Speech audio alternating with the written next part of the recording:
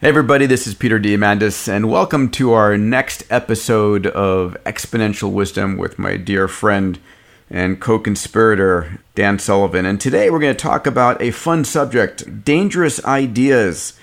I like the way that sounds, dangerous ideas. Like if I said to someone, you want to hear about some dangerous ideas, I think people would perk up and go, yeah, dangerous to who? And what kind of danger are you talking about? Our brain, our amygdala goes on flashing red alert like dangerous ideas. Okay. So how about we talk about some dangerous ideas? The big thing is that I've noticed, because I have the benefit of 7 decades, well, at least 6 conscious, that what constitutes danger today is different from what constituted danger in the 1950s. So there's a lot of dangers today that aren't physical dangers. They're more psychological, emotional, intellectually dangerous ideas. Do you feel that that's also the case? The quality of the danger and how it affects us. Yeah, I mean, danger has a lot of different meanings for a lot of different people today. You know, there's far fewer dangers to end my life, but a lot of dangers to maybe end your meaning. Yeah. So I'm going to start throw out some dangerous ideas, and I'd like to sort of kick them around.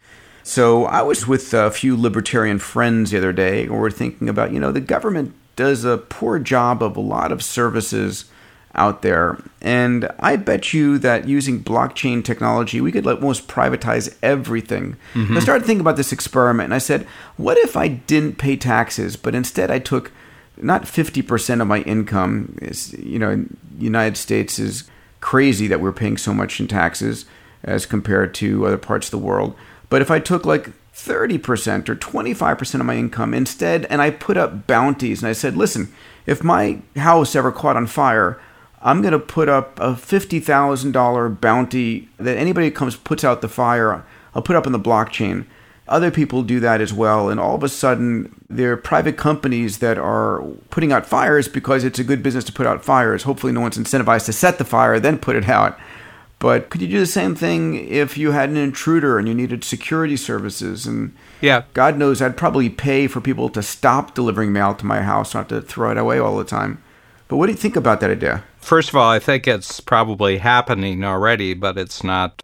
Since the news media is generally tied in with government, you don't get the news media talking about it in a straightforward way like you're talking about it, that basically every activity in government should be a sunset activity, and there's measurable results. Right now, government is rewarded to fail because they can get more money out of failure than they can out of success. What if you reverse them? The marketplace operates, if it's an honest marketplace and it's an honest company, it operates just by the opposite principle, that you only get rewarded for your tangible, measurable successes. Yep. And it's not tangible measurement in your eyes, it's tangible, measurable in the eyes of the marketplace. So, again, dangerous idea here. That is a dangerous idea. I hope we don't get put on a list here, Peter. Yeah, I'm always concerned. But, at the end of the day... See, that's a danger, that you go on a list. Yeah, well, that is dangerous, in which case I would just need to put them back on my list. Yeah, but for those who are not familiar with blockchain, can you give them as it exists today and what you're seeing more and more as the real payoff for this, where it's actually an operation in the world? Oh, goodness. This will be, and we should do a podcast on blockchain. Yeah, that's like an hour. But the notion of blockchain, if you think of it as a trusted ledger, that if I put $100,000 into essentially an escrow and defined that my house is on fire, this $100,000 is there for the first person to put it out, and then it's there as a contract that's put out and can't be changed. Anybody can see it, and then if they meet the criteria for that condition, they can get payment, probably in Bitcoin. I just found some Bitcoin I had invested in a while ago, and it was like, oh, that's a nice surprise to see it go from $500 to $4,000, and it's been growing exponentially. God knows where it will be in a year or two. Different story. Here's another dangerous idea. But that's dangerous. That's a dangerous idea right there. Yeah, well... what you're seeing is spectrums coming off a single innovation that endangers a lot of existing structures and agreements. We could see the end of banks. We could see the collapse of Wall Street as a useful function from blockchain and cryptocurrencies coming online, getting rid of fiat money. Whatever's large-scale institutional structures that people have built livelihoods and entire groups on, and if something comes along that serves people better and they just migrate to that and what was left collapses under its own weight, those are dangerous ideas. So blockchain and fintech and cryptocurrencies disrupting the financial industry very much. And I know many people working on that. A very similar one, Dan, that we talked about earlier was if AI becomes the best way to educate kids.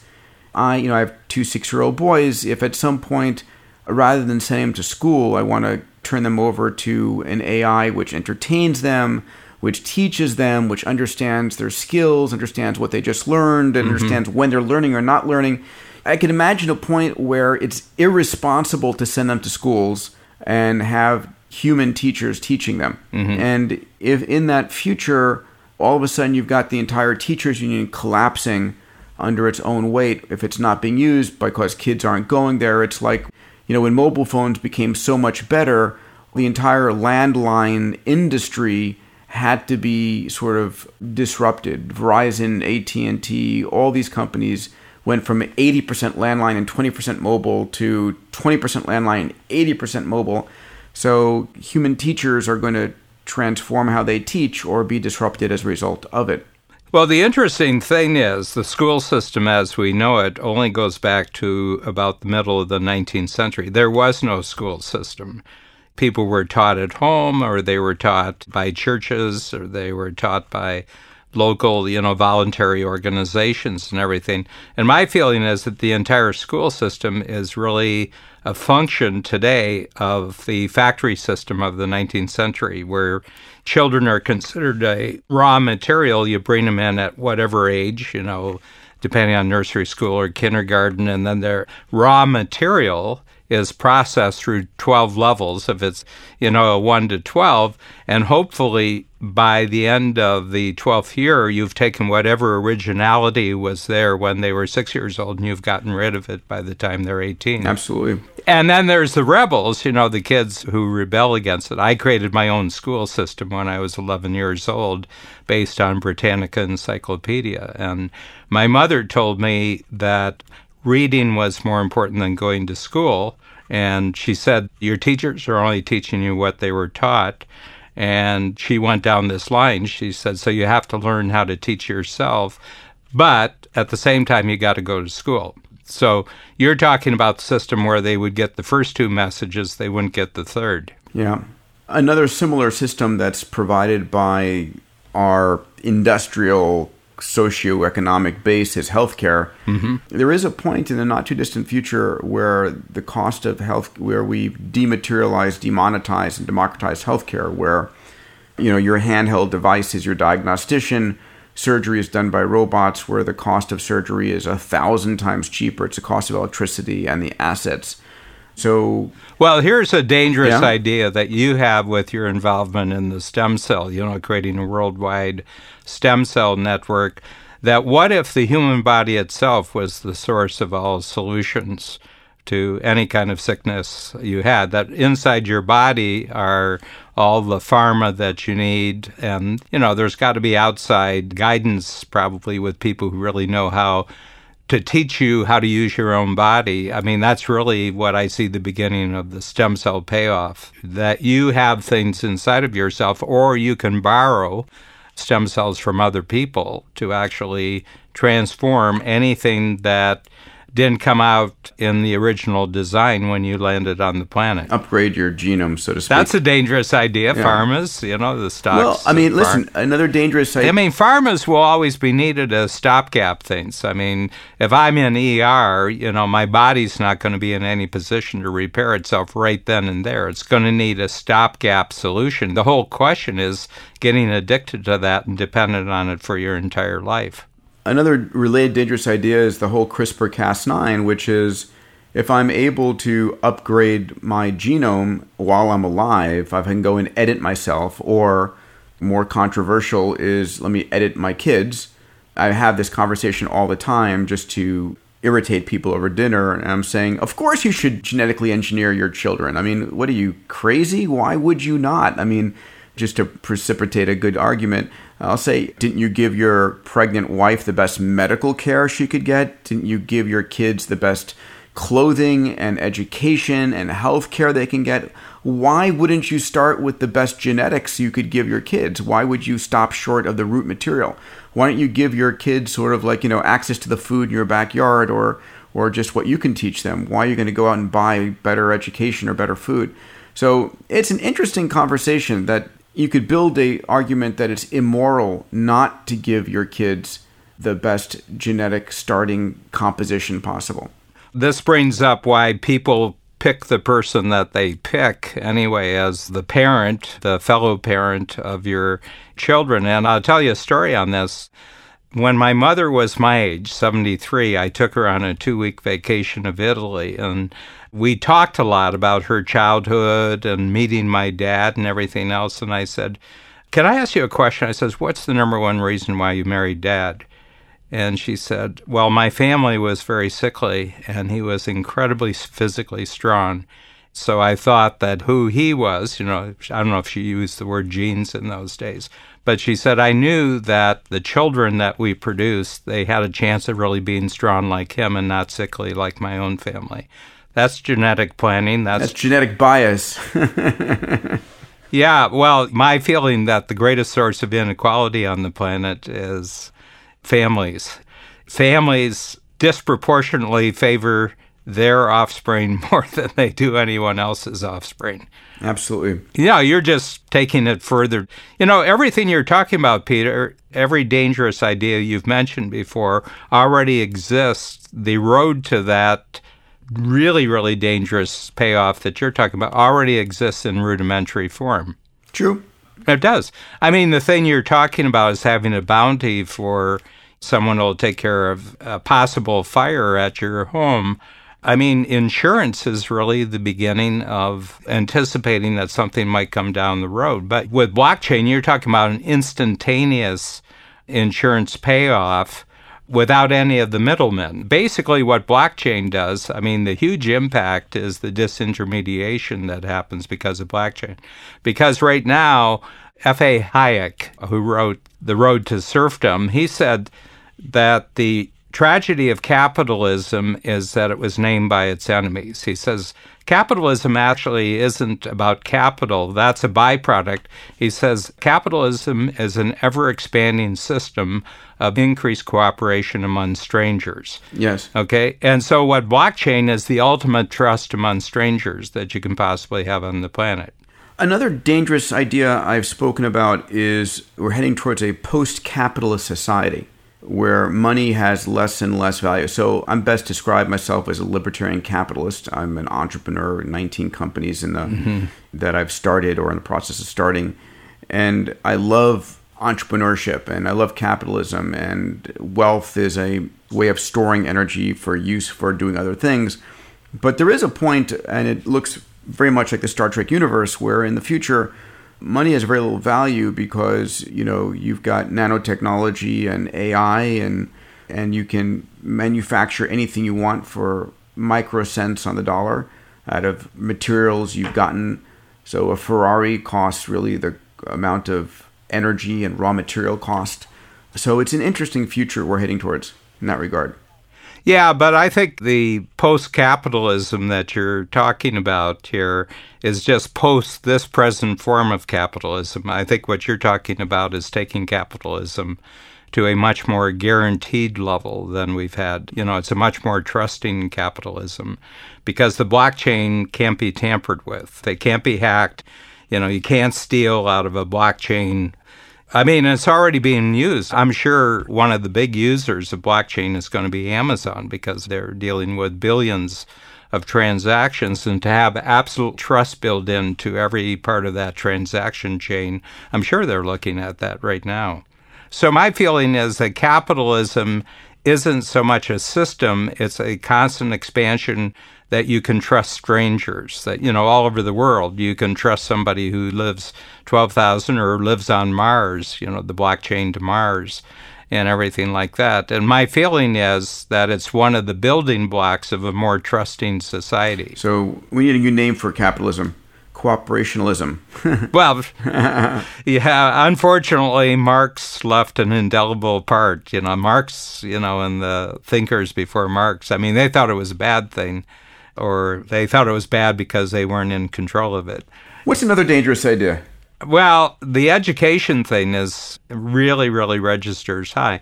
Right now, in the country of Germany, if you try to teach your children in any other way except the state system, you will be arrested. Wow. And your child can be taken away from you. Your child can be taken away from you by the state. There can't be any other educational input into your children except what the state of Germany does. And that's a tyranny. I mean, if you think about it, the way that you're creating... Jawohl. Yeah, well, the way that you're, a lot of bad ideas have come from Germany, so this is just another one. But to think about with your twins, the alternative educational system that you've introduced them to, in Germany, you would be getting headwinds on what you're doing there. Well, there's so many educational avenues and experiments going on in different parts of the world. Another one, a dangerous idea, it doesn't seem dangerous to me, it seems logical, but people react funny to it, is one that you and I share in common, which is hyperlongevity. Mm-hmm. The desire to live 150 years in one case. 56. I am not going to shortchange you 6 years, dude. 156 years or... when I get to 150, I'm really, really focused in on those 6 extra years, so don't... I look forward to that conversation. Dan, do you really want to cut it short in 6 years? I mean, can you get on the Peter plan and add a few hundred more? But people react interestingly. I tell you, if I'm 150 and we're buddies, you'll do everything you can to possibly convince me to go longer. I am sure I will. So will Babs.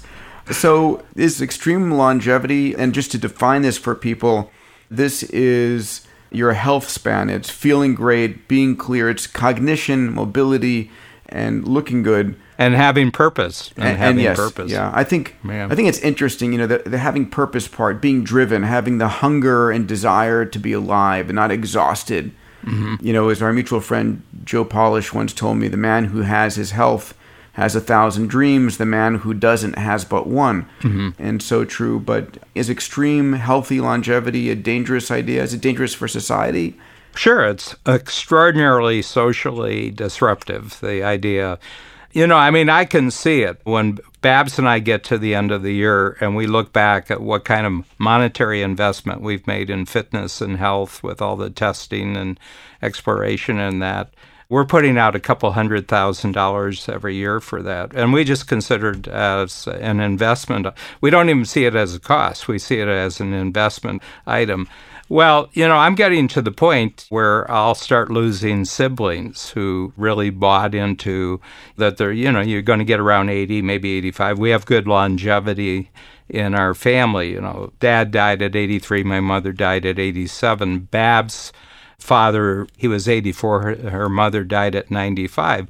But what if you start getting the 110s, 120s, 130s, and you don't know a single person that is alive when you were born, even growing up. Mm-hmm. And one of the things is you constantly have to be renewing your relationships with human beings, and they have to be younger and younger than you. I've had a plan in place for 40 years that every 10 years I'm going to make friends with someone who is then a teenager. Well, I consider myself lucky in that regard. And I just mean friends there. I understand. Peter. I don't want to suggest anything there. I don't want to be on a list here. I consider myself lucky in two dimensions. One, I have my 6-year-old twin boys that are definitely keep me very young. So you got 50 years there. Yeah, I got a 50-year differential. Then I have my team, my PhD Ventures team, my Strikeforce team that are in there typically in 21 to 30-ish. And it's refreshing because they're friends, they're colleagues. I spend a lot of time with them and the energy. And, I think mindset is one of the most important parts of a longevity plan. It's like feeling like, and Norman Lear, who's a dear friend, Norman, creator of so many amazing TV shows. He's 95. He was on TED last year. TED Stage with another dear friend of mine, Eric Hirschberg, who's the CEO of Activision. Eric was interviewing Norman, and Eric asked him, "How old do you feel?" And he goes, "I feel the same age as the person I'm interacting with." He said, "I reflect back the age and the person I'm with." And that's amazing. And I love that. Mm-hmm. And I love that sense. I had a similar conversation a couple of weeks ago. Someone asked me, it was Dean Jackson, who you know really well. We do a podcast series called The Joy of Procrastination because we're black belt procrastinators. So we got two masters talking to each other. I'm about 22 years older than Dean, and he says, "How old do you feel? How do you experience your age?" And I said, I have tremendous emotional memories of my childhood. And I said, I don't feel emotionally any different than I did when I was 6, 7, 8 years old. I still feel that the future is all ahead of me. I've got this, it's one of my laws. I have a thing called the 10 Laws of Lifetime Growth. And the first law is always make your future bigger than your past. The whole point is no matter how much experience that I've had, and I've had 73 years experience, probably, let's say 65 years of real conscious experience. And I say I just see it all as raw material for learning from my past that's usable in the future. So I said that's a constant in my life, that everything that I've experienced in the past is just raw material for new learning that's then applicable to the... So I feel, I don't feel any older at 73 than I did, when I was first leaving home at 18. I don't feel any older. My total attitude towards what lies ahead is pretty constant over that period of time. I agree with you, and I completely get that, and I feel very similar. I just have a much broader base of experiences to pull from, but my joy, my nervousness, my excitement, I keep on having a sense of like, when am I going to get to adulthood? Or, who's the adult here? Or is this what adults feel like? It's interesting, right? And I think that is an important part of a dangerous idea, that you can feel as young as you desire to be. Yeah. And a lot of people just choose to not go there. We've got this neat thinking process in Strategic Coach, which is called the Lifetime Extender. And I'll ask somebody, at what age do you expect to die? I said, just write down a number. Everybody does.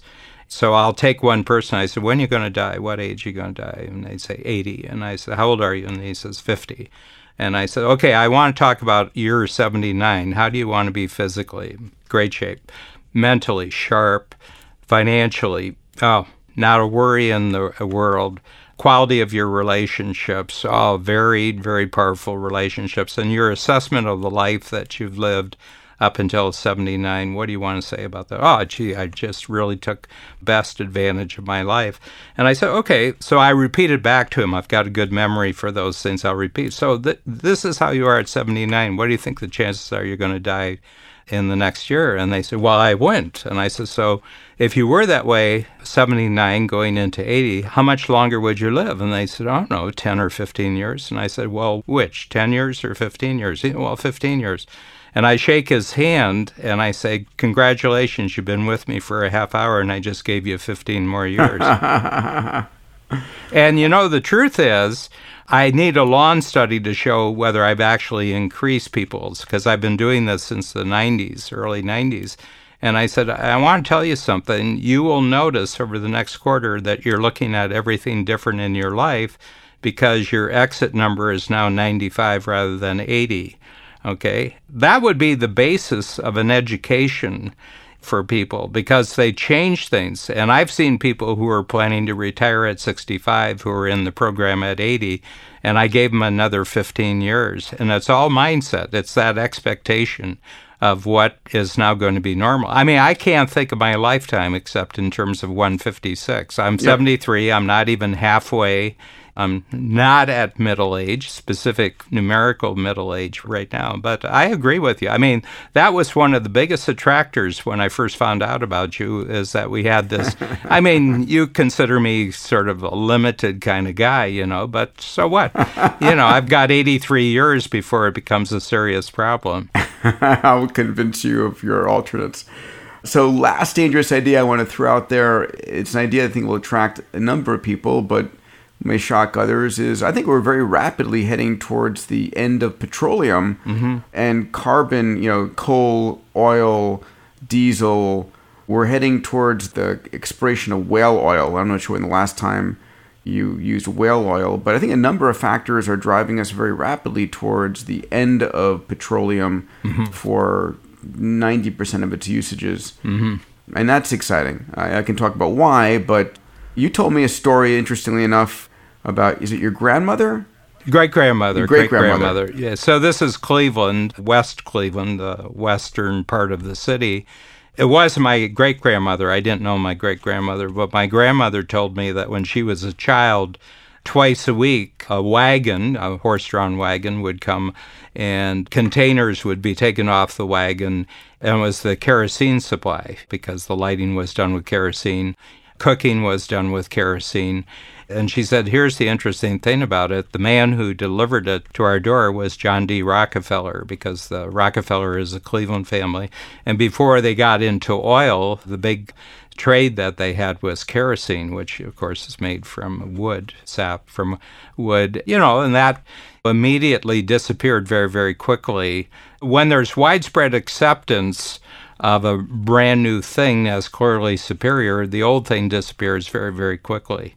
Yeah, I used to think that oil and gas would stick around for a long while because of cars, since, a car can have an average lifetime on the road of 30, 40 years, right? What are we in 2017, 30 years ago? There are lots of cars from the 70s, 60s, 70s, 80s still on the road here 50 years later. And at the end of the day, what's going to kill that is going to be electric autonomous cars. When electric autonomous cars are so much cheaper than a car, 10 times cheaper, you'll park your car, you'll part your car, you'll sell your car and start using electric autonomous Ubers, Teslas, Lyfts, or the case might be. And so I think there's going to be a massive decline in the need for gasoline. And then you've also got this continuous precipitous fall in solar and this explosion in wind. So, and then I've just met this amazing company that's... Can they make them less ugly? That's the biggest thing I have against the wind. There are some interesting... I consider them a huge eyesore. They destroy countrysides and everything. Those large propellers, that's what causes the Earth to rotate. Those are just propulsion system. Yeah. Gee, glad you told me. I have no doubt, that this is going to happen. But people will do it because it makes sense out of their budget for the next month or for the next year. When you get the price point down and the convenience, and it's just as fast to get recharged. I will tell you this. Here's the thing that's going to stop it, and I notice it already, that my Tesla experience has removed an opportunity for me in my life to be a hero to Babs, and I'm deeply resenting it because she hated filling up with gas. She hated going into gas stations and filling up. I was always the one that went out and filled it, and I was a hero in her eyes. And from childhood, I've always liked the smell of gasoline, and Tesla has totally removed that opportunity to be a hero for my life. I'm just telling you this. This is a great... Maybe you can wash her windshields or something, or open the door for her instead. It's not going to cut it. No, that's not proper compensation at all. One other dangerous idea that I just saw come over on Abundance Insider, which I read about this week, is the work that... Let me ask you a question. Would you hop into a 737 that was flown by a computer and had no pilot up front? It was like no people, fully autonomous aircraft. Would you? After about 50 million other people had done it. Oh, man. I take my risks in different areas. That's Do you an know area that the most dangerous part of a flight is when a human is in control? Yeah. It's so... Well, most of the airliners, it's the first 10 minutes. So I honestly believe autonomous systems are... Yeah. The longest continuous airplane that we've had in the world is the B-52. They were introduced in 1953, I think, and they're still fully operational. So going on 65 years, and they expect them to go a century. So you could see electric autonomous B-52s in 2053.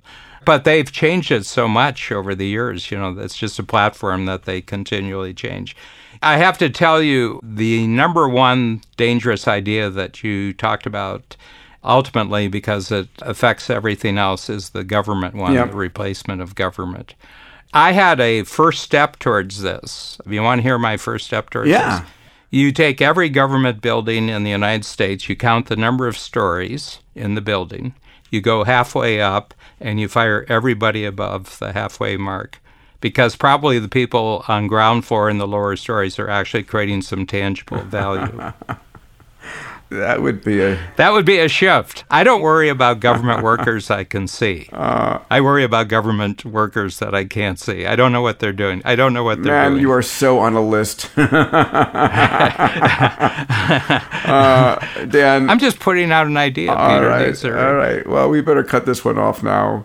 By the way, this was a fun one. It was. I hope folks enjoyed it. And I hope that dangerous ideas. I think this should be a regular feature. Yeah. Okay. I think this, if you can talk about it this way, I think it's really because you're entertaining that the danger of it is what I call the acceptance momentum.